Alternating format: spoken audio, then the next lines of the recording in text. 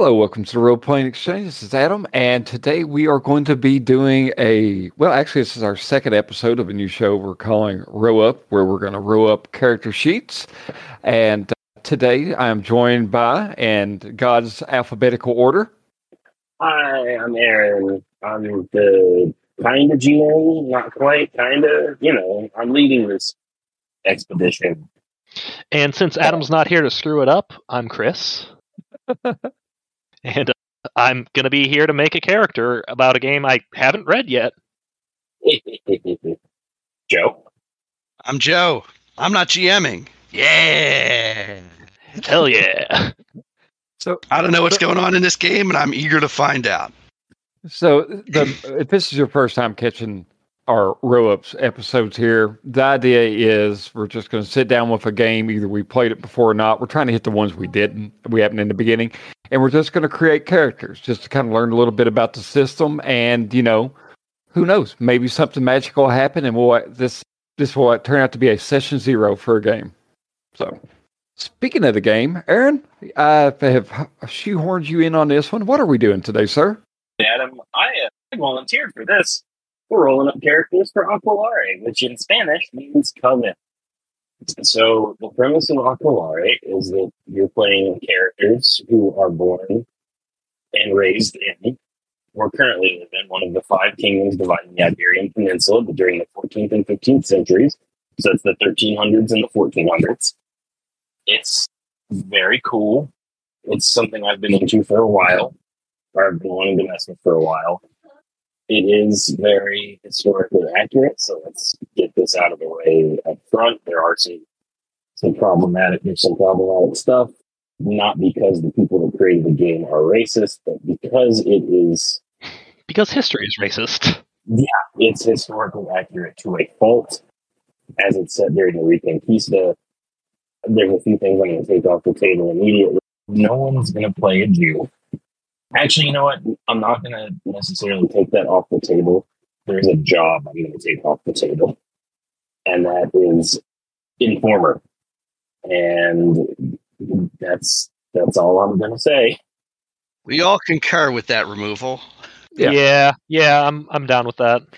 Yeah, like I said, it's not anything hateful on the game creator's part. It's just history was hateful. Yeah. I may be alone in this here too, but despite the fact that, these things happened, they're historically accurate and they need to be known and not forgotten and all that, but still, I don't want my tabletop game to turn into a misery simulator where we're just doing horrible, mean things because that's the character types we have and the job we have and all that. It's not good for that aspect's not good for our table. If you got a more mature group that can handle, well, not more mature, but if your group's more comfortable with it and can handle it, then, it's good on you. There's also another job that I will not be allowing is slave, because there is a mechanic, and it does specify within the book, like, hey, make sure everybody's on board with this, where one player can be the owner of that slave, that character. We're way not doing that. That's the right move. Yeah, no, thank you. Yeah, we will also be using the random method because of character creation, because it will be hilarious. And guys, I've decided I'm going to create a character too, because I also want to create a miserable creature under God's eye. All right, so we're doing this the random method. So First, we are going to roll for. You're going to roll for what kingdom you're from. So it's just a D10. I guess everybody roll, and then we'll go in alphabetical order. What are we rolling for again? What kingdom you're from. Okay. So, and I would suggest, I think how we roll and some of the things, should we come up with the name last? So some of these things kind of like... Yeah, okay. We'll do a name last, and we'll go in alphabetical order. And because I am creating a character, Adam, that means I go before you. Okay, I'll keep that in mind. So one quick thing, folks, this game was originally done, as Aaron mentioned, in Spanish. The translation was released by Chaosium a while back. But upon the date of this recording, we hopped online and noticed that Chaosium doesn't have it anymore. And by Drive-Thru RPG, it is listed as being part of Nocturnal Media. So what we're going to start on in the first part, guys, for listeners at home, at the top of it, before we get into the stats, we have name, which we're going to fill in last. Then we got kingdom, and then we've got a social position. We've got a profession. We have a description. There's something that says people here. I don't know what that means. Family, and then father's profession is also the fields we're going to kind of be filling up here. So, sorry, I just wanted to add that in. I should have mentioned that. I'm not sure. I think when it says people, it means your ethnicity. Okay. Okay, so alphabetical order.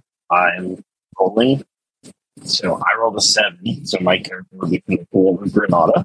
We'll read the description of that. Ibn al-Ammar founded the Nasrid Kingdom of Granada in 1238, heir of the Great Emirates, Caliphates of Al-Andalus, often referred to as Muslim Spain or Islamic Iberia, which survived as the last Islamic bastion on the Iberian Peninsula until its dissolution in 1492. During this time, and despite the frequent dynastic struggles that shook it, the kingdom maintained itself thanks to the many tributes it paid to the Castilian kings and the pacts it signed with the Benemarinas. In spite of this, the Kingdom of Granada suffers a continual erosion of territory until the Catholic monarchs, after a campaign of 10 years, finally expelled the Nasrids from the peninsula. Granada society under the Nasrids is divided into 3 great populations: Arabs, Jews, and Mozarabs. I'm not real sure what a Mozarab is, but we'll learn. Also, I apologize in advance for any mispronunciations on my part. Monarchs. What did I say? You said monards. Oh, did I? Oh, my Yes. bad. Yeah, no. In this case, Catholic monarchs are basically everyone from everywhere else in Europe, because Lutheranism doesn't exist yet. Yeah, it's not around yet. No, yeah, I didn't realize I mispronounced that word. Wow. Okay. Okay. I just rode my character, and I wrote a 7 as well, so I'm also from the Kingdom of Granada. Okay. So I'm not going to reread that because I just read it. Chris? No point. All right. I rolled an 8, so I am from the Kingdom of Navarre. After several centuries of territorial partitioning with the neighboring crowns, the Kingdom of Navarre is in the smallest of the peninsular kingdoms in the late Middle Ages.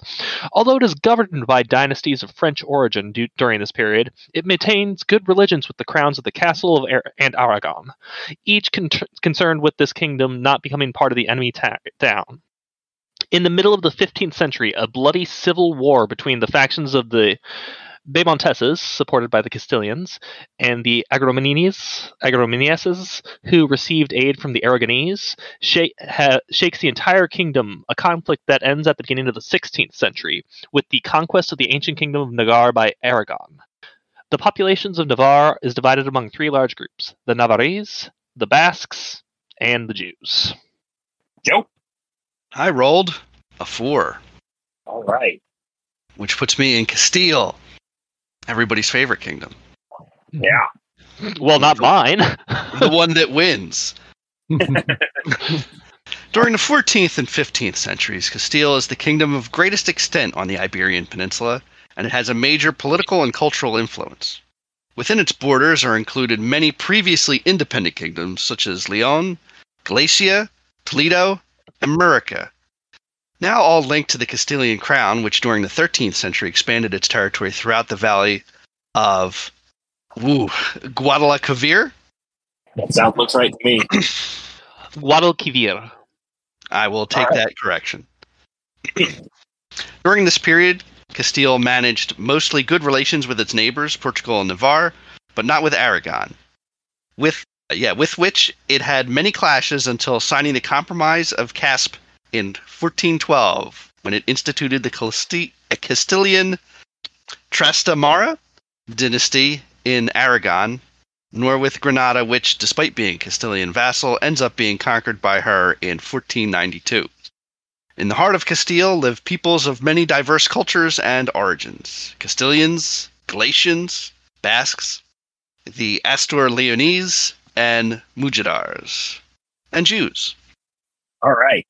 Well, we all know where we're from. Mm-hmm.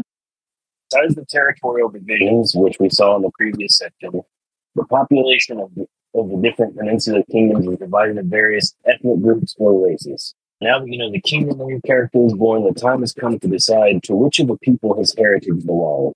Below, you will find a description of each of the peoples in maybe Spain and the society to which it belongs, Christian, Islamic, or Jewish, which is very important for discovering the character's class, the possible professional restrictions of the people, and the languages everyone among that people know together. The languages everyone among that people know together, the corresponding initial percentages, whether 100% or the result in multiplying the character's culture, which we shall discuss later, with a specific multiplier, ×2 or ×4. Check what peoples inhabit the kingdom your character belongs to and choose one for your PC. If you can't decide what to choose or you wish to make the greatest possible surprise in this step, make a roll of 1d10 in the random table of peoples, taking the result that corresponds to your character's homeland. You know what? I'm going to roll for it. Let's see. I rolled a 3, and I'm in Granada, so I haven't. For convenience, we use the word Arab for the Muslim inhabitants of the Kingdom of Granada, though the population is composed mainly of Nazarenes, that is, Andalusian Arab descendants of old Al-Andalus, together with Berbers from Maghreb, Turkish Ghulams, and Africans from the kingdoms of Ghana, Mali, and Songhay. In addition to true Arabs from the Arabian Peninsula, which group exactly the character springs from is immaterial to these, so the player is free to choose one ethnicity or another. Okay. Awesome. So we're just going to roll a 1d10 as usual? Yeah, or you can pick. It's up to you. No, I'm going completely random. I like this. All right, I wrote a 9. So what am I? I am... Adam's Jewish. Really? I thought I was... Yeah, if you look at the Kingdom of Granada, a 9 is... You see how the table... I'm looking at the table. King of Granada is a Jewish. Okay, I'm just looking to see if there's... Yeah, I don't feel comfortable just saying a Jew. No, that's entirely fair, man. All right, so Jewish people. And I'm going to mispronounce everything, not intentionally. Right. The Jewish people or Sephardim. Sephardim. If we want to be more precise, can be found extensively throughout the Iberian Peninsula and Jewish ghettos, as they are called, as they're termed by the Crown of Aragon. They can be found in most of the cities of the 5 kingdoms. Within them, the Jews attend their synagogues and practice their rites and customs. But but protection granted to them during the previous centuries is progressively dwindling. During the 14th and 15th century, with the slaughter and forced conversion occurring in the ghettos and ending with their expulsion from the kingdom of Castile and Aragon in 1492. So, yeah. Okay. We'll go ahead and write that down. Chris? So, I rolled a 6, and in the Kingdom of Navarre, that means I am... Wait, hold up. Did I roll a 6? Yes, I did. All right. I rolled a 6 in the Kingdom of Navarre. That means I am one of the Navarrese. So I am native to Navarre.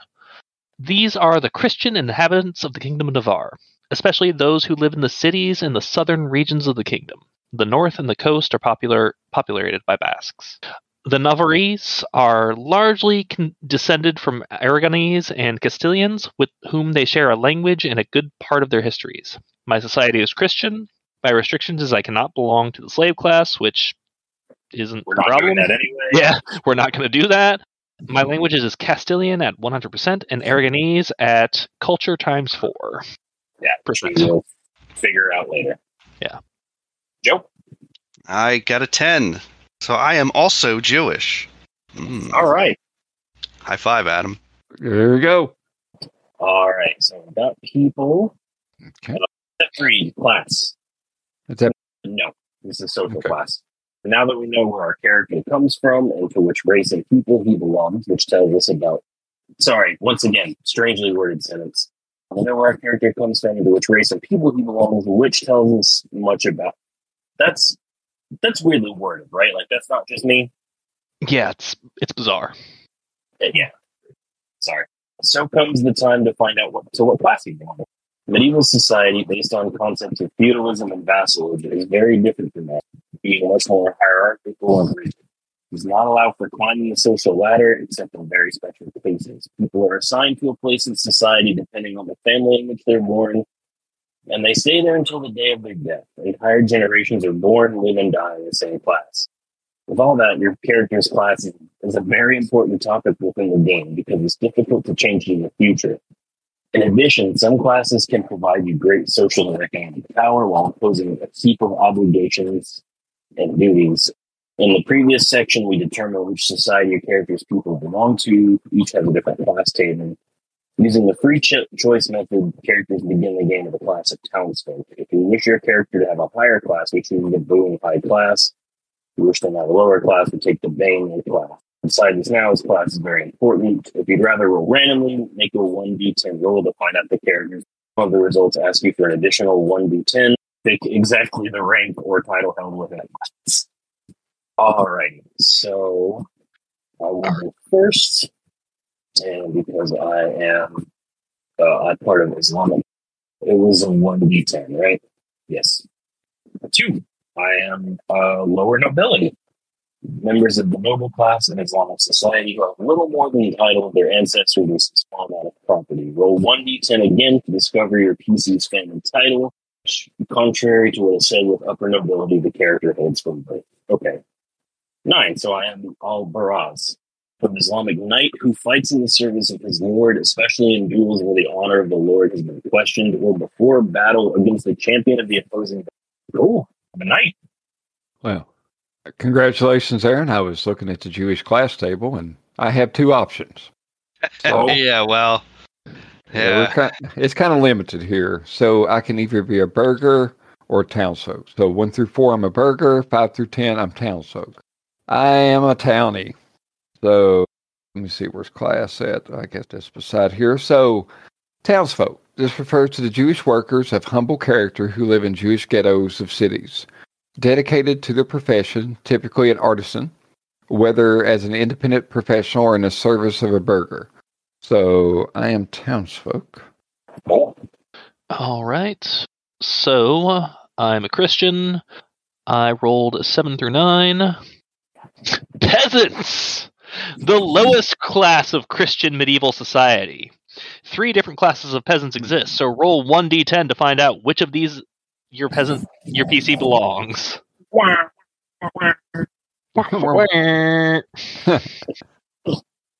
Yeah, I definitely will not cause a revolt. Y'all know me. Oh, I hope you rolled a 10. Oh, it's a 5. It's a 5. I'm a vassal, a peasant who works the land of a feudal lord who offers protection in exchange and takes a portion of the harvest. Always down for a jacquerie. Now, Joe, you got a lot of options here, man. I'm a burger. Oh, well, Oh, he's a fancy lad. Let me retract that jacquerie talk. The Jewish middle class are those enriched by their offices or businesses enough to maintain relations with the grand aristocratic families, and even with their own king. Some hold true power in their kingdoms. Look at the Jews. So, Joe, I think right there, and this is kind of cool how this kind of comes up in character creation here. Like, I sense it said that I could be employed by a burger. So, I'm perhaps like, we'll let the rest of the character creation speak for itself, but there may be a prior existing relationship between our characters. That would make a lot of sense to me. Mm-hmm. Hell yeah. Also, another thing I want to point out, most people, when they think of peasant, they think like serfs and things like that. The actual term for peasant was basically just farmer. So I'm just a farmer. I'm a farmer who doesn't own his land. You're not especially poor. Yeah. Too bad you weren't landing. Yeah. No, I'm not a rich farmer. I'm just a farmer. Just a regular one. We couldn't land you. Yeah. Hey. All right, so Aaron, let me jump in here and give you a hand here. So looks like we're at step 4, profession. After discovering the class which our character belongs, it is time to find out his profession, the office or occupation which the PC has occupied for most of their life. which he may be performing. Many of the available professions are jobs and offices just like today's: mariner, artisan, cleric, while others seem more lifestyle than profession in the strictest sense of the word: thief, bandit, informer, which is off the table, etc. But in performing any of these roles, the character has acquired certain skills different from each of the professions. The Medico has different skills from he who has followed the pirate's life, who in turn has skills not possessed by the scribe. All right, so we have below, there are 3 tables of professions which you can use for your character. There's a Christian, Islamic, and Jewish societies ones. And to further divide by class, choose an occupation or roll 1d100 in the corresponding section. Keep in mind, some of these occupations can, and it only be taken by PCs who belong to a particular kingdom, people, or gender. So take a look at your profession descriptions and follow that. So also, and I mean, it's getting kind of wordy here. It's also, we're going to get like minimum characteristics for our characters, which we can go over. We got a list of primary skills that we're going to pick up, secondary skills, and monthly income. So I'm personally, I mean, we may regret this in a moment, but I am down with us rolling a 1d100 if everybody else. I'm good with that. That was my assumption from the start. I've already rolled it. Oh, Aaron, since I stole your spot, I'll let you have your place back in the alphabet here, sir. Go right ahead. All right. I rolled a 44. I'm lowering. Let's see what that means. Luckily, the jobs are all in alphabetical order. And I've skipped the G's. The Ghazi, a word meaning paladin or champion, is a fanatical Muslim warrior who has vowed to wage war against the infidels, to disseminate Islam, and to defend its borders in a manner similar to those who bring Christian borders. Although the Ghazi can come from any class, they are also called al-Murabi, or those who live in castles, because they are accustomed to dwell in fortified communities called ribats, a cross between a castle and a monastery situated on the frontier, which fulfill the same function as fortifications of the Christian military orders. Most Ghazis are Sufis, though some secretly belong to the Ismaili or Shia Muslim sect. The Ghazi profession allows use of rituals of faith. Dope. So, like, I'm literally a knight. Pretty cool. So, I think my first name has to be Ben. Well, yes, I'm Ben the Ghazi. No.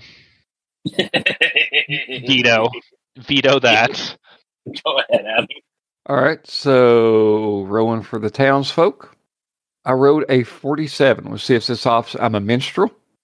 It looks like for townsfolk. So let me go ahead and find minstrel. And this, we use minstrels refer to wandering musicians and a storyteller who travels from town to town, making a living, converting the street or plaza into a stage, especially during important fairs and festivals. Some, with more luck and talent, can work in the service of a lord, entertaining him and his family with music, acrobatics, and so forth. Although most ultimately grow tired of sedentary life and returns to the road sooner or later. In the Islamic word, they are called a hazan, or singer, because they accompany their musical instruments with their own voices. So, yeah, it looks like I did pretty good here. You do. I just imagine that you're the kind of minstrel who does like close-up magic. Yeah. He's just on the street pulling currency from behind people's ears. Maybe I'm just a stand-up philosopher, and I got the Gallagher stick, and I just walk around busting fruit with a maul. Maybe you're a contact juggler. Yeah. Like the stand-up philosopher bit would get you murdered before Protestantism. Adam juggles flaming something. It's something on fire. Mm-hmm. I rolled a 96, which means I'm a soldier. The profession represents the professional soldier, an individual of humble origins. Many are peasants recruited willingly or by force. Y'all know what I'm going to pick. With equipment of poorer quality than infanzones who have made war their trade and battle their life.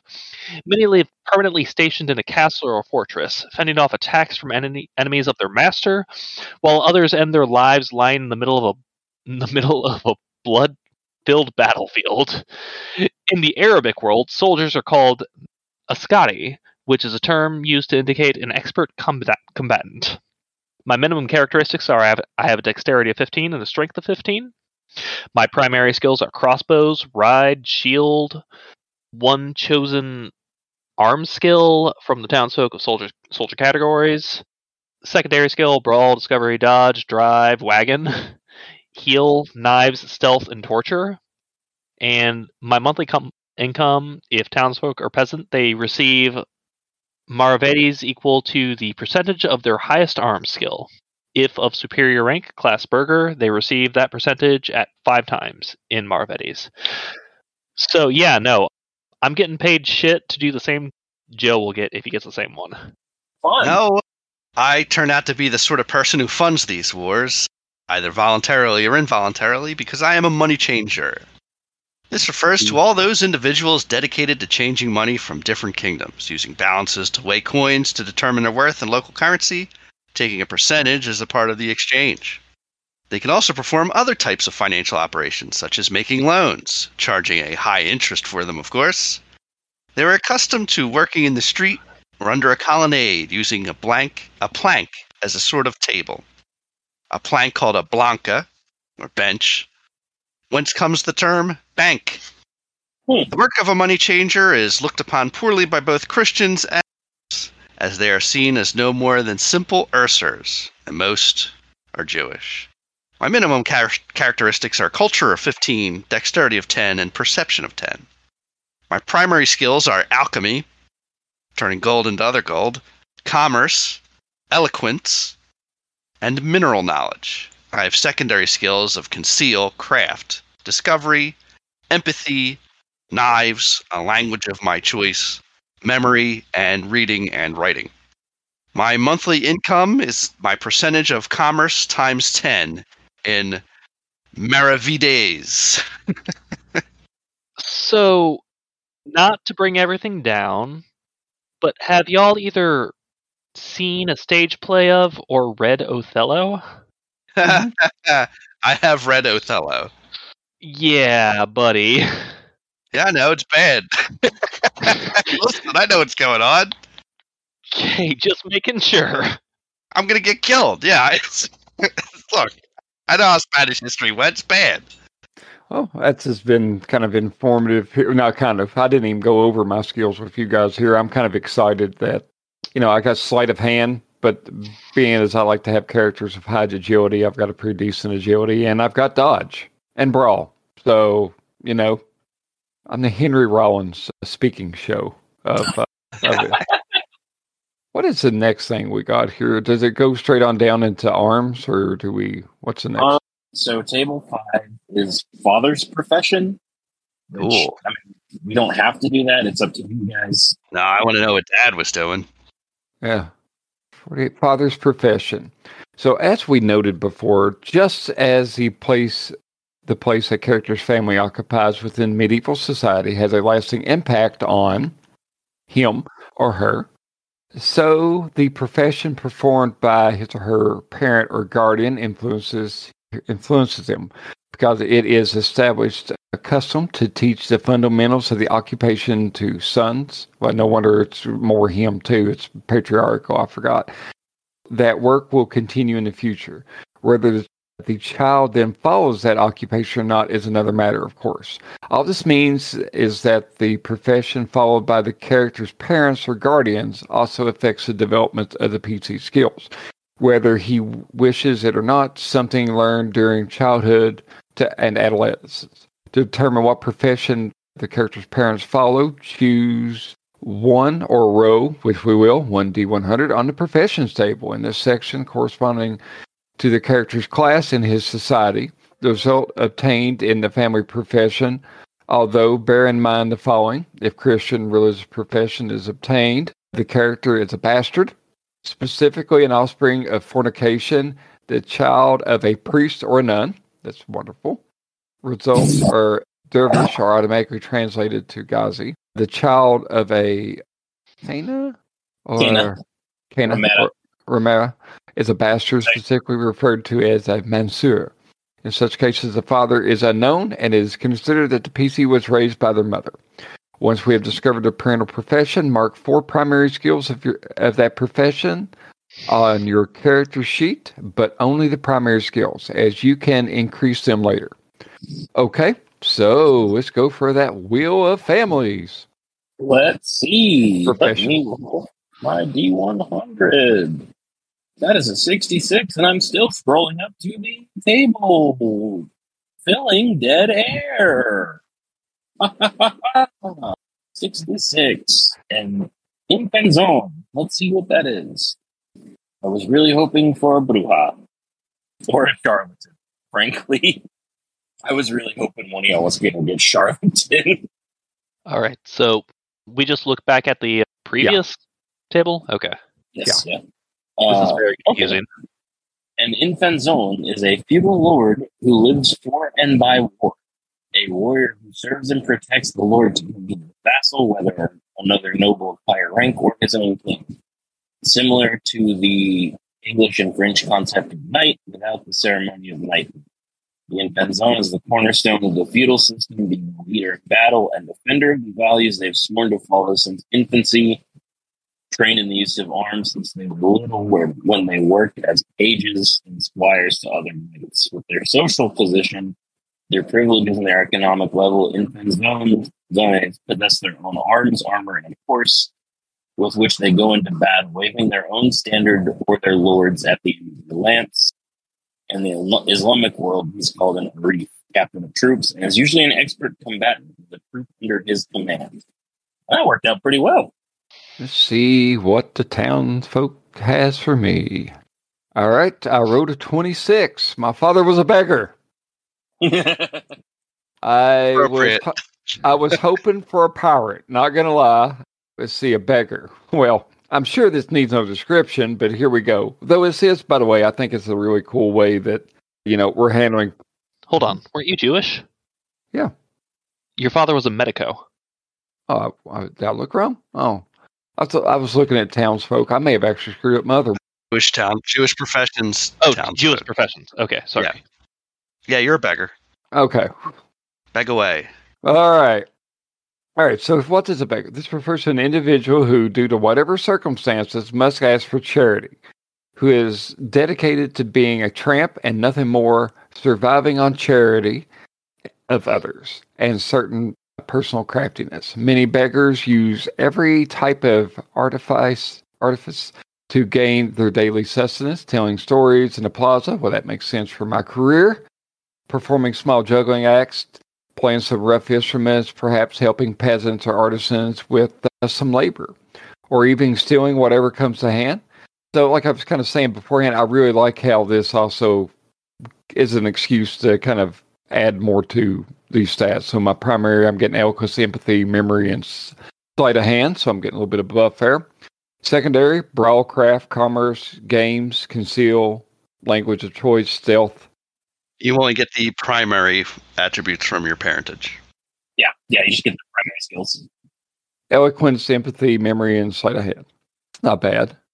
All right. And as a Christian, I also rolled beggar. So apparently I am a fairly eloquent soldier. And I probably stole somebody's boots to pretend I was a soldier. You're like the main character from Catch-22. Yeah, more or less. Or, like every single peasant who snuck onto a battlefield to steal as much clothing as he could to say he was a soldier. Yeah. No, I never got caught. I'm a soldier now, remember? That's a good point. You got him. Yeah. Joe? Well, my father was a merchant. Perhaps this also needs no description, but we'll describe it anyway. Within this profession, we can find everyone from the great merchant who makes transactions with cities and other kingdoms, to those who control the market of a single city, to the customs house of a port or a provincial fair, without forgetting all those small peddlers who travel from town to town selling their merchandise and buying local products, or the modest ship owner sending a ship to establish a new commercial route through the Mediterranean. In short, this refers to the medieval business person disposed to run the risks required if the gain is worth the trouble. Joe, I am going to eat you and Aaron.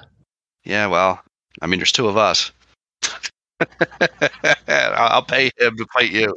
And one of us has a spear, apparently. I think Aaron's probably got a lot going on too. Yeah, I got a lot of weapon or martial skills. All right.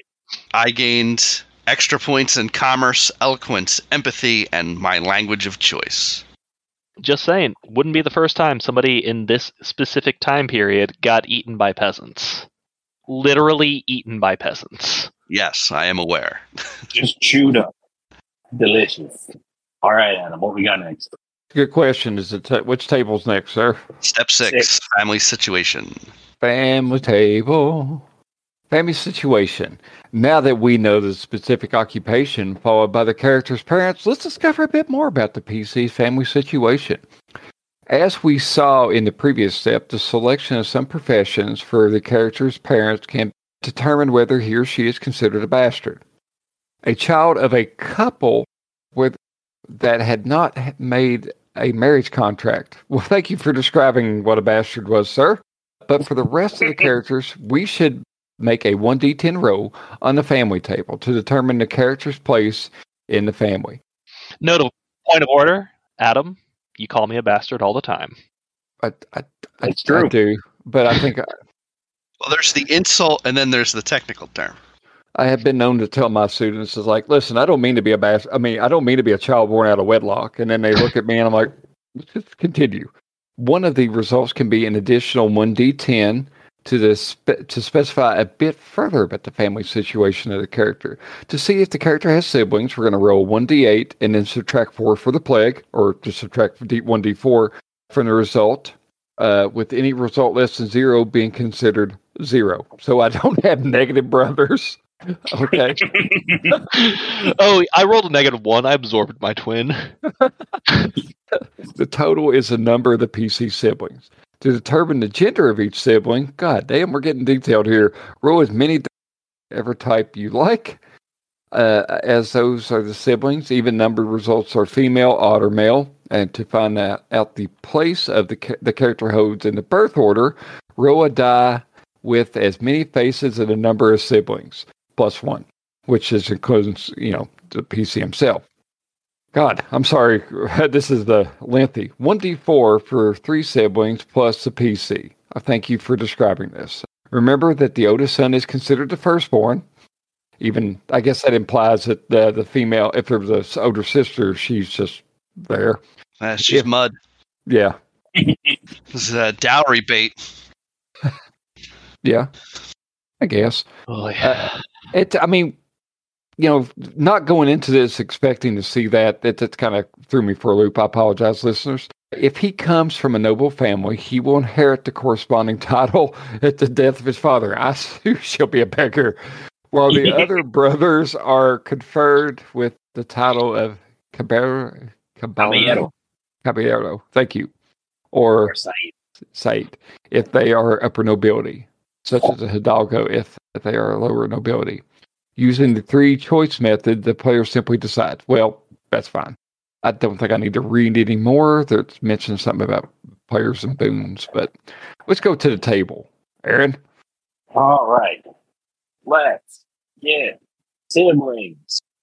Okay, so 1d10. Yeah, Oh, I'm a bastard. Ha! God damn it. So you're a shitty noble. You're like, Hey, listen. You need those bastards to fill out the lower end ranks of knights. All right. Now, Aaron, I'll tell you what, let's go ahead and jump around by our birthplace, and then we'll kind of jump over to the sibling things, because it gets a little dense right there. Yeah, no, I'm not, since I'm a bastard, I'm not going to have any siblings. I'm deciding that now. All right. well, no, you technically have half siblings. Yeah, They don't count. Neither does he. All All right, we'll see what I am. I am 4. I am the character born within the bosom of marriage, and my parents are still alive. Like, so, I mean, honey, did you have a good day begging? Yeah. I mean, Hey, man. Uh, They got married somehow. yeah. Aaron, do you need to Yep. roll an additional 110 to figure out if I just noticed this? If you're a child of an incestuous relationship or a concubine or a Yes. No, because Yes. Yeah. Incest. Oh, Do it. Did you roll a 1 or a 2, Aaron? roll a 1, but they want Okay. it, so I'm giving the people what they want. You don't have to give us what we want. Okay, cool. Thank You don't God. actually have to be incestuous. Yeah. Oh, I'm a fornicito. I'm a child of adultery, an incestuous relation, or of a nun or priest. We won't count that. That was just kind of interesting. All right. So, Chris, how about we see about what you are? So, Let's find out. I rolled an 8. The character was born within the bosom of marriage, but only his mother and siblings remain alive. If he's the firstborn son, the PC has inherited his father's title of Peasant. beggar. Peasant beggar. All right. So from there, what do I roll? well, we're kind of going to go into the siblings in a moment. We're going to let Joe do his, and then we'll jump back into our kit brothers and sisters. Ooh, a 5. I was also born within wedlock. My parents are alive. Awesome. So going back to the top of the order here, we So, need to see if Everyone, just high five everybody who's got parents? got happily married parents, or at least married parents. So I'm gonna skip siblings, but I am gonna go marriage. All right. Let's go for. I guess everybody else needs to do we'll do a sibling off. So I'm going to do a row since Aaron apparently doesn't have that option. Well, I'm a bastard, so I wouldn't know. So I'm going to roll 1d8, and that is going to give me 4. So I have 4 siblings. Okay. Now wait. I now did just subtract 1d4. I'm sorry. You roll 1d8 and subtract d4, so you don't. Yeah. Oh yeah, so yeah, roll the d4. Never mind.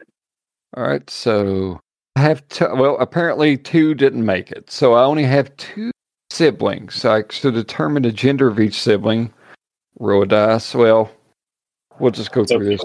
Your parents have backup kids. So actually, I'm seeing this as a 1d6 and subtract 1d4. It's one. You roll 1d8 and subtract a d4. Yeah, that's what my.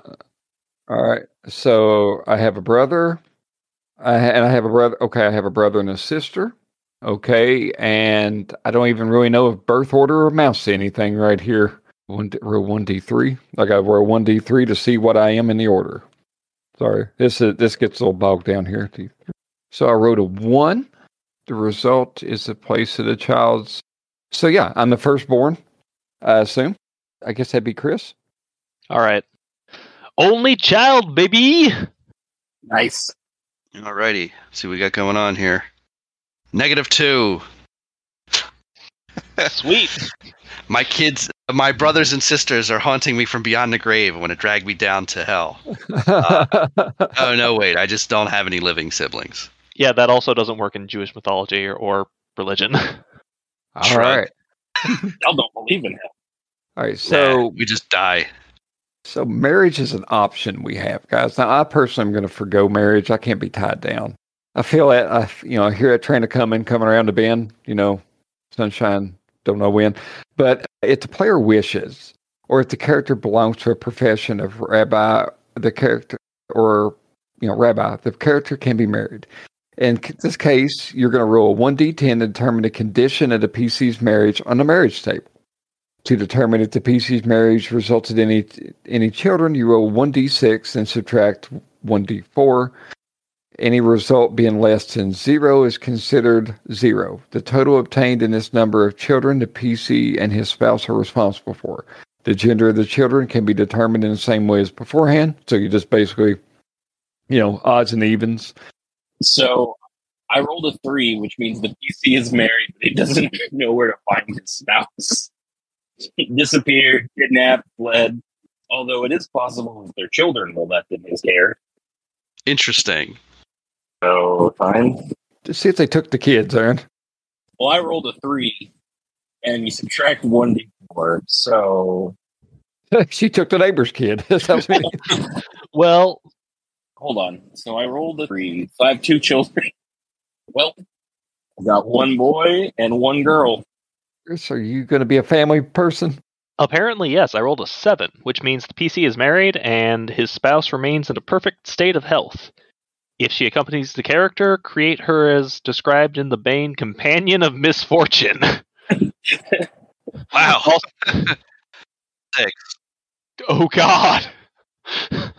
Oh, no. I have 5 children. Did you subtract the d4? Yeah. I did. Yeah. He wrote a 6. Oh, God. I rolled a 6 and a 1. No wonder you're Oh, off at the Jesus. wars. How are you supposed to support all these kids? Well, you know what? You are. I mean, theoretically, you have a farm, maybe. Who knows? It's a mud farm. It's farmhands. Well, that's interesting. I mean, I guess it was rerun season. I am married. My spouse has died. There may be children. That's disappointing. I hope there's kids. I got to keep the family name alive. Yeah. Get fucked, losers. I love my wife. I have 1 child. Oh, no. Single dad in the peasant age. That's the worst sitcom ever. It is a man. I have 1 male child to inherit my name and fortune. Question mark? Yeah, we'll see. All right, so this is where kind of like it seems like we're deviating off tables at this point in time. There's a table of height and weight. That sounds fun. I would say we can skip primary characteristics for now. Yeah, I'm not super interested about rolling up height and weight. Yeah, that sounds. I am. I'm rolling all the way. I'll roll every goddamn thing. Joe, do you just want to be tall? Do you want to be tall in the game? Nah, no. I know enough. Every tall person I know has back problems. No thanks. I don't have back problems. Yet. Okay. So I don't care too much about, unless we're keeping these characters, we don't need to roll stats right now, but I do want to roll appearance and age because that shit will be hilarious. Yeah, Pearson age sounds good. Whoa. Okay. I'm 15 and I have 5 children. God damn. It was an Octomom situation. I hope so. All right. So here's the descriptions to see about the traits. I'll do kind of an introduction. So this is what you're talking about, right? The traits? Yes. Secondary traits. The secondary traits. So using the free choice method, player chooses the PC's traits. Nope. Not doing that. We're doing 1D100 for the traits. Yeah, and there's a hyperlink for once you roll your appearance to the appearance table. I think we need to roll our age. I think this would be funny. Oh, I know. I planned. I just rolled my appearance first. So let's see. What did I roll for appearance? I rolled a 9. Lackluster. You have an utterly unremarkable appearance. You're not ugly, but neither does your appearance have any spark to it. No spark. Yeah, I'm fine, I guess. All right, I wrote a 9. Let's see. Oh, you got the same as me. I'm lackluster. I'm utterly unremarkable. I'm not ugly, but I mean, a few drinks, and I got a lot of charisma stats here that give me a boost, so I'm fine. So, yeah. All right, Chris, let's see how beautiful you are. Yeah, you're lackluster too. Yet I have 5 kids. Look, you have a good personality, sir. There's not a lot to do in the 1400s. 15. I'm normal. I was hoping somebody was going to get ugly. Yeah, I was looking for absolutely repugnant, but okay. Yeah, I think it would have been really funny if like the one like peasant soldier got handsome. It's like, oh, that makes sense. I really love that one of them is just markedly ugly. Is there anything else? Or So I rolled 1d10 and I got 4 plus 16, so I'm 20 years old. all right. And then you have to have stats for height and weight. Let's see. The time has come to decide your character's age. Though age doesn't impose any modifiers to the other characteristics of skills within the structure of the game rules, the decision is quite important on a narrative level. Since a young character may be treated dismissively or looked down on by older people, while on the contrary, if we decide to make the character older, we soon reach the character's dotage, especially if we are going to play a campaign that takes place over the course of several years.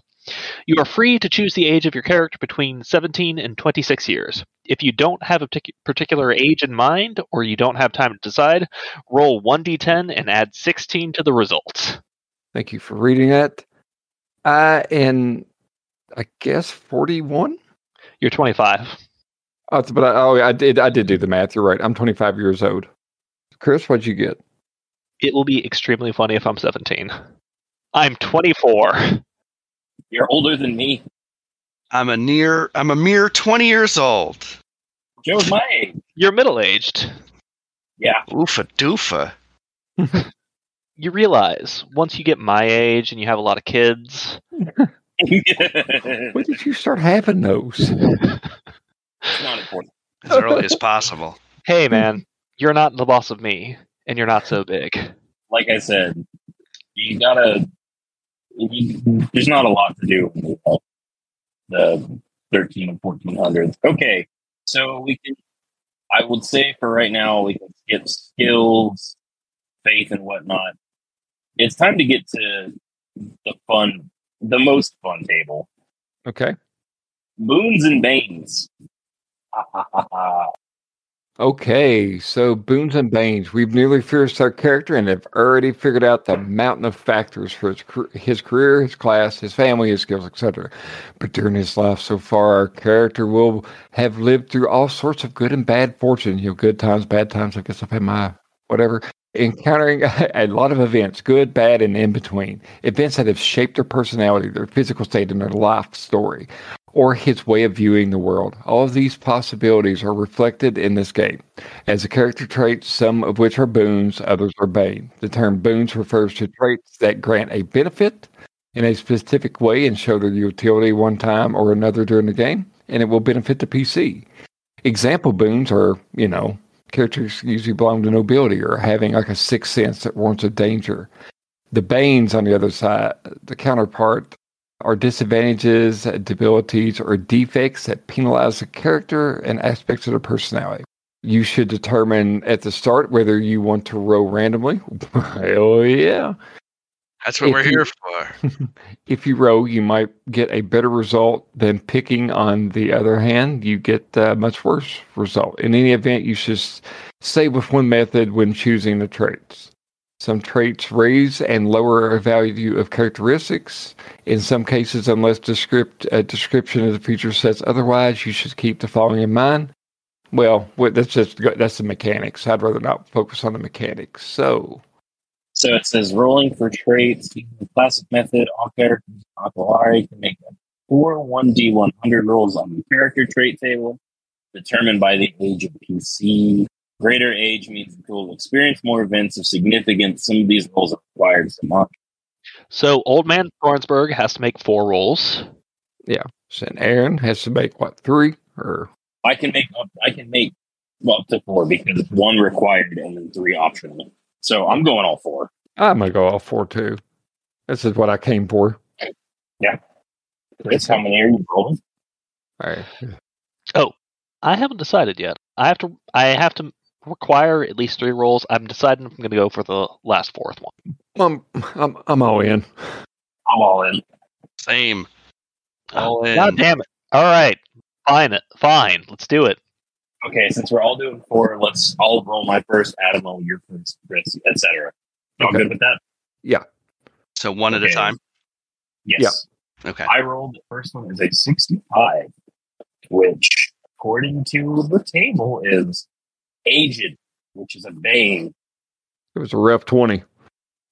The character is of a more advanced age than seems normal for people who embark on adventures, and he begins the game already an adult or even an elderly person, at least by medieval standards. His age is 2d10 plus 26 years.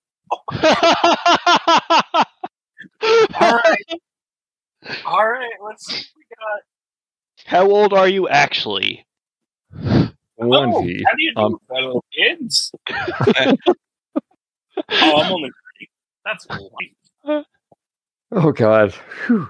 All right. The good news is that he gains 10 points to spend on skills for each year above 26, which is cool because that would be quite a few. That's 40 points. Bad news, he has to make a roll on the events table for each year and take into account the rules for aging that begin to affect our character once he passes 35 years. All right, well, I have to roll on the events table. Yeah, I got to know what you've done in these years. All right, so that's 4 rolls on the events table. Well, I killed a Saracen. All right, these are 1v100. Okay, so first is 37. Tranquility. Nothing far from normal has happened during this time, which would disquiet the PC quite a bit, leaving him to wonder if it isn't the calm before the storm. And it might be just that. If the players receive this event by obtaining a 66 on the dice, good news, crazy luck, roll again and double the effects obtained. Oh, Jesus. All right, so time for number 2. That's a 4. Great friendship. The PC gets on well with a person of great power in the region, whether someone with a high ecclesiastical office, the king's administrator, or a feudal lord of the region, and immediately makes him his friend. All right, well, these are going okay so far. 74. The cloud of misfortune. I spoke too soon. Due to a period of famine, short ages, epidemics, and other catastrophes, this PC's monthly income is divided by 2 this year, rounding down. Oh, no. All right, last one, yo. I'm kind of hoping for 100, because that's illness, but 81. Death in the family. One of the PC's family members, a parent, sibling, or even spouse, or one of his children died. All right, well, I guess that explains where my wife is. All right, Adam, go ahead and roll your... All right, my first boon or bane. I roll a 52. It's a boon. I have a gift with languages. So does that actually adhere to this? Gift with languages. Character has a natural gift of learning languages and can rapidly learn whatever language he hears. Each time he spends experience points to raise a percentage he has in a tongue, he gains twice the value. Okay. That's pretty much self-explanatory. Chris? Let's do it. I rolled a 1. Non-combatant. Worst soldier ever. I'm the best soldier. For some reason, having killed a best friend in a fit of anger, received a grave wound in battle, or just seen and lived through too many things in life, the character hates combat, warfare, and fighting, such as that he suffers negative 25% in all armed skills. Oh, shit. This isn't to say that he's a coward, only that he is not disposed to combat, and when he is involved in it, it pains him deeply. I am making a deeply pained character, y'all. Sure are. Oh, man. I can see the pathos here. All right. Oh, God. All right, Joe. Let's see what you're getting here. Okay. 61. Captivating. I'll take it. The character is very attractive to the opposite sex and never misses an opportunity to engage them, joke, and flirt, grow intimate, and bed them whenever possible. Raise his seduction percentage by 25%. How many kids do you have again? Only the 1, so this will come in handy. Look, we're all about redundancy here. We need more kids. I need a spare at least. All right, Aaron, you're back at the top of the order, buddy. All right. 98. Oh my God, Healer. You're a healer. All right. Also, I'm going to make a rule here. If you roll the same book bane as someone else, you get to re-roll. Fair? That's fine. That way we get to experience all the highs and lows medieval life has to offer. The character is a natural healer, whether from learning received or a natural aptitude to result. As he knows how to treat all types of wounds and illnesses, raising this percentage of both medicine and heal by 25. Okay. He's a hip-hop artist. Yeah. Here we go. I'm looking for it. We'll say 86. Ooh, a boon. Natural resistance and rapid recovery. Oh, you're Wolverine. Yeah. All right. It's a variable boon that benefits from natural resistance, specific types of pain or inflammatory that other people find difficult to overcome. The cost of this boon is proportional to the type of resistance.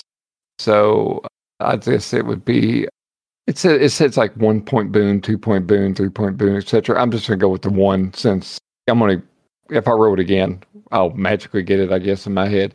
Character never has headaches, is immune to hangovers, that's pretty handy, and is very difficult to render unconscious. Any vitality roll he makes to avoid losing consciousness is made as if his vitality were 5 points higher.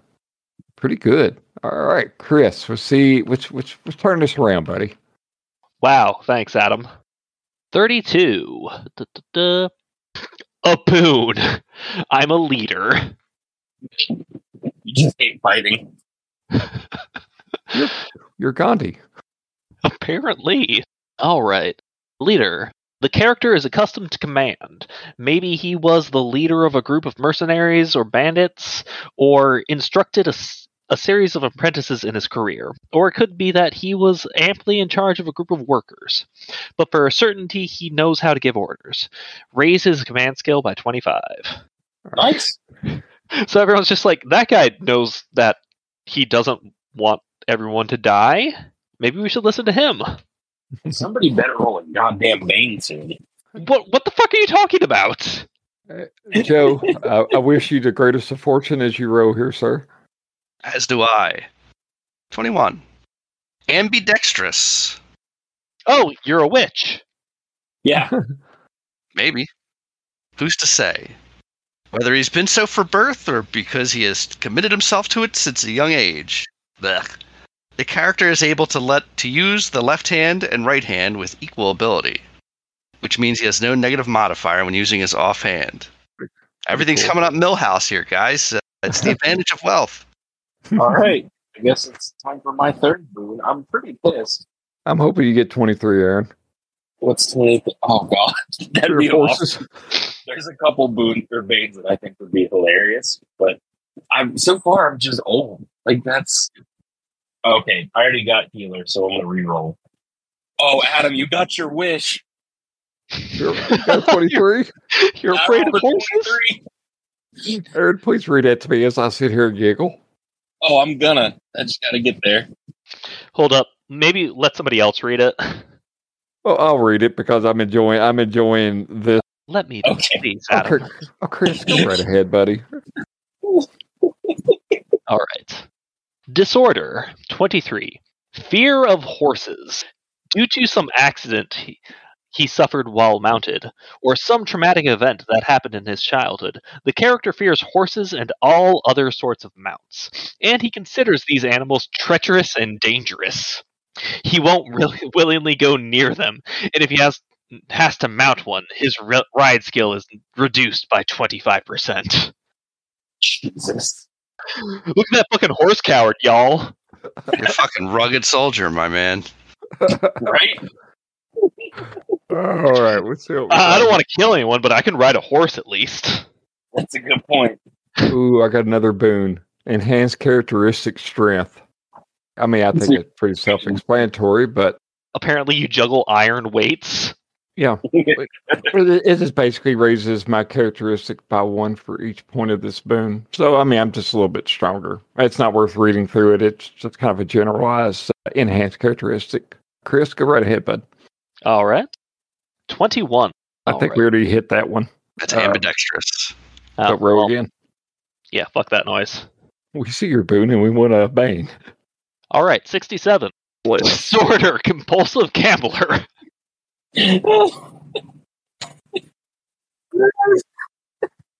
The character is someone who we would consider as a pathological gambler. A person as obsessed with making bets that his relationships, his job, and his own health come secondary. He finds it almost impossible to refuse a game of cards, dice, or other types of games of chance, or of taking part in any sort of bet. The only benefit is that his percentage in games is raised by 15%. Hey, Chris, double or nothing, Joe rolls an even number. I'll take that bet. Well, I mean, I already rolled it. Secret, a serious conviction.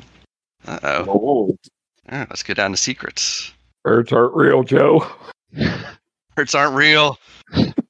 Who told you birds were real? They're a type of fish. The character's past is more turbulent than is apparent, and he guards a secret that could seriously complicate his life. The cost of the bane is proportionate to the gravity of the deed the character is hiding.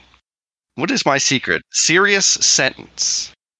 A powerful family, an organization, or the law of one of the kingdoms is seeking the character for some crime, whether he has actually committed it or not, and if he is caught, he will be severely punished, but not executed unless he resists arrest. Usual punishment is a prolonged prison sentence. We're talking years. Perhaps even in a galley for that period of time. Oh, joy. You know what? I have a feeling that your seduction skill may have caused some problems. Oops. She didn't know that she was someone important. And someone's wife. All right.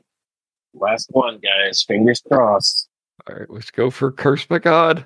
72. All right. 55. Disordered. Seasickness. Adam, I wanted to be cursed by God. Honest, I did. I honestly find it very funny that you are both afraid of horses and seasick. So you basically can only travel by walking in this era. Yeah, pretty much. You're the fucking BR. You're the BA Baracus of this group. Yeah. Maybe you'll get cursed by man. There's still time. The character is a true landlubber and becomes queasy merely. I don't love that. All right. All right, bud. Here we go. Come on, Adam, bring us home. 67. That it has been used, so I'm going to row again. Chris rode a compulsive gambler. Sure did. And if anyone rolled compulsive gambler, it would be me. 82. Stealthy. It's a boon. I got boons. I was straight boons. That was pretty much it. I mean, stealthy pretty much is explanatory. Of course, my character does have a pretty high dex, and I think it alluded to this, so it's kind of fun how that all worked out. So I am like a shadow. You got your career by pretending to be a juggler and just stealing from people, is what I'm hearing. Possibly. We haven't figured that out, but my character is like a shadow, silent, discreet, and stealthy, able to pass unperceived in the middle of multitude and slip away without being seen or merge into the darkness. Raise myself by 25%. That's pretty damn good. Pretty dope. All right, Chris. Cursed by God, sir. No, damn it, you didn't. Nope. 41. Physical defect. One-handed. Well, you've seen a lot of combat. That's what I'm getting from these curses. I hate fighting, but people love me, and I have one hand, and goddamn, I'm gonna keep doing it. Wave this nub around at you motherfuckers. Look, man, that's what happens when you gamble with the wrong people. Yeah, you'll end up a soldier. With one hand. All right, hold up. Let me just read one-handed real fast. You have one hand. Yeah, but I want to understand what that means. Okay, physical, quick to anger, fear of horses. All right, one-handed. The character has lost a hand, and although he suffers no offhand penalty, since he has learned to use the remaining hand well, his dexterity is reduced by 3 points. This bane is incompatible with the ambidextrous boon. So, well, good to know. All right, Joe. Cursed by God or 14, that would be a good one. 41, the reverse of 14. One-handed, row again. Yeah, didn't I just get that? Also, aren't you ambidextrous? I am. So you would you like to try? 13. Damn it, so close. Heightened sentences. Vision. Seems pretty obvious. Mm-hmm. But I guess we'll scroll down and see what they got to say for themselves. One of the character's senses is extremely heightened, and he can use it with considerable skill. Raise the skill that corresponds to the sense. You have heightened by 25%. Vision. Oh, God. Looks like, I mean, there's a big list. I was kind of hoping for vertigo, or you got your tongue cut out. I'm happy if one of us got a fear of horses. Well, we foisted all of our bad shit off onto Chris's character. Yeah. Yeah, fuck you guys. I think I rode Hunchback the first time I did this with Aaron. Yeah, Brownie rolled Cursed by God. So, honestly, I mean, I think, is there anything else, or are we good to go? I mean, I think that's about it. I mean, that's about the end of character creation. So I'd like to ask everybody first off here, since we're kind of coming to the end of it. Though those of you at home listening, this kind of drags on a bit because there's quite a bit to it here. But there was it was this whole table of boons and banes that really got Aaron showed me on it beforehand. But anyway, guys, what do y'all think of it so forth? I'd like to ask Joe first because I know the other three of us have kind of played around with this before. Like, what do you think of character creation for Aquelarre? I mean, I'm usually a fan of any sort of randomly generated character creation. I will say it weirdly made sense with all the characters that came out of it. Mm-hmm. Yeah, kind of aligned in a reasonable fashion. And yeah, it's cool. Like I'm a fan of this as long as you don't go too far. You know, when you're not in like old 80s Traveler territory, your character dies during character creation. I think it's usually a fun time. Even if you don't wind up using that character, you just toss it out and use another one. Yeah. And like you said, I think it's kind of neat how some of this stuff builds in. Like I've kind of got this, we're both from the same area. We're both Jewish. I was kind of, I worked for you or I did stuff for you on the slide. Like if I could blend in, sneak around, got a cover and all that, maybe I was helping you get the lead on some businesses or, something like that. It's kind of, like you said, it's kind of cool how it all kind of worked out. Aaron, Chris, what do you guys think? I think it's fun, and I think it offers something in character creation that you don't normally get. Because in character creation, for most gamers, like, oh, this seems cool and useful. Whereas Aquelarre is like, all right, so now you're one-handed, or you're ugly, or old. Make it work. You know what I mean? Yeah. Like I don't want to say it saddles you with this stuff because that sounds negative, but it makes you think outside the box of regular character creation. It makes you think outside the box. Yeah. It's Taco Bell. It is from Spain. But no, I think it's fun. I think it's goofy, but it's not too goofy. Yeah. And I don't even think it can be fun. I think I wouldn't have enjoyed it as much if we were really just picking stuff out. It was kind of, a roll of the dice and see what you got and then make something of it. I honestly think that the way we went with this game, we were thinking more about how we would play these characters. Like, I've made a lot of jokes, but, like, I honestly do think this guy is a pretty interesting character. Yeah, no, I mean, you've got a one-eyed, gambling-addicted man with 5 children. Like a one-handed gambling-addicted man. Yeah, like there's some shit going on there to work out. Who's a natural leader too, apparently. Yeah, like that sounds like somebody from the 30 Years' War to me. It's too early for the 30 Years' War. Okay, the 100 Years' War, but you see what I'm getting at. Yeah. But you get characters that you wouldn't like you don't necessarily. It's a lot harder to min-max if you're doing random character creation. And I think in a way that makes for more interesting characters. Yeah. Oh, I agree. For sure. Awesome. Well, it seems like I think we've kind of covered all the bases here. I'd like to thank you all for joining me today. Also, Aaron, I'd like to thank you for graciously leading us in this and always being a big champion of Aquelarre. Maybe one of these days we can take these characters and go out on a grand adventure. But yeah, no, I was going to say, like, is this something you guys would be interested in taking for a spin at some point? Yeah, sure. I'll have to come up with, like, an actual character concept, but I think that's pretty easy with this role. Mm-hmm. Yeah. Joe, your thought? Yeah, I think this would, the character seems useful. It seems to generate useful and interesting characters. I would give the game a shot for sure. Cool. Yeah. I'd play this guy out. We still would have to set up the attributes and whatever, but it's not as big a deal. Yeah. Yeah. Adam?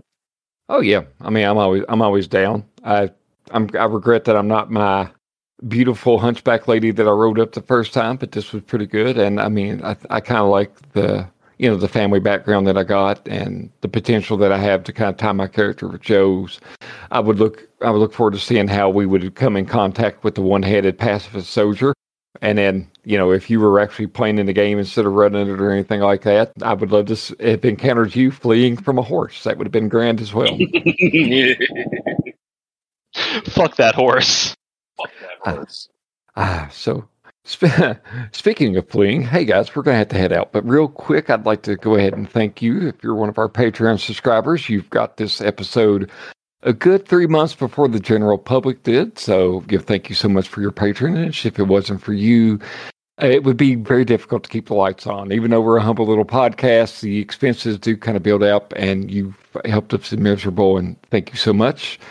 And if you're not a patron, why not?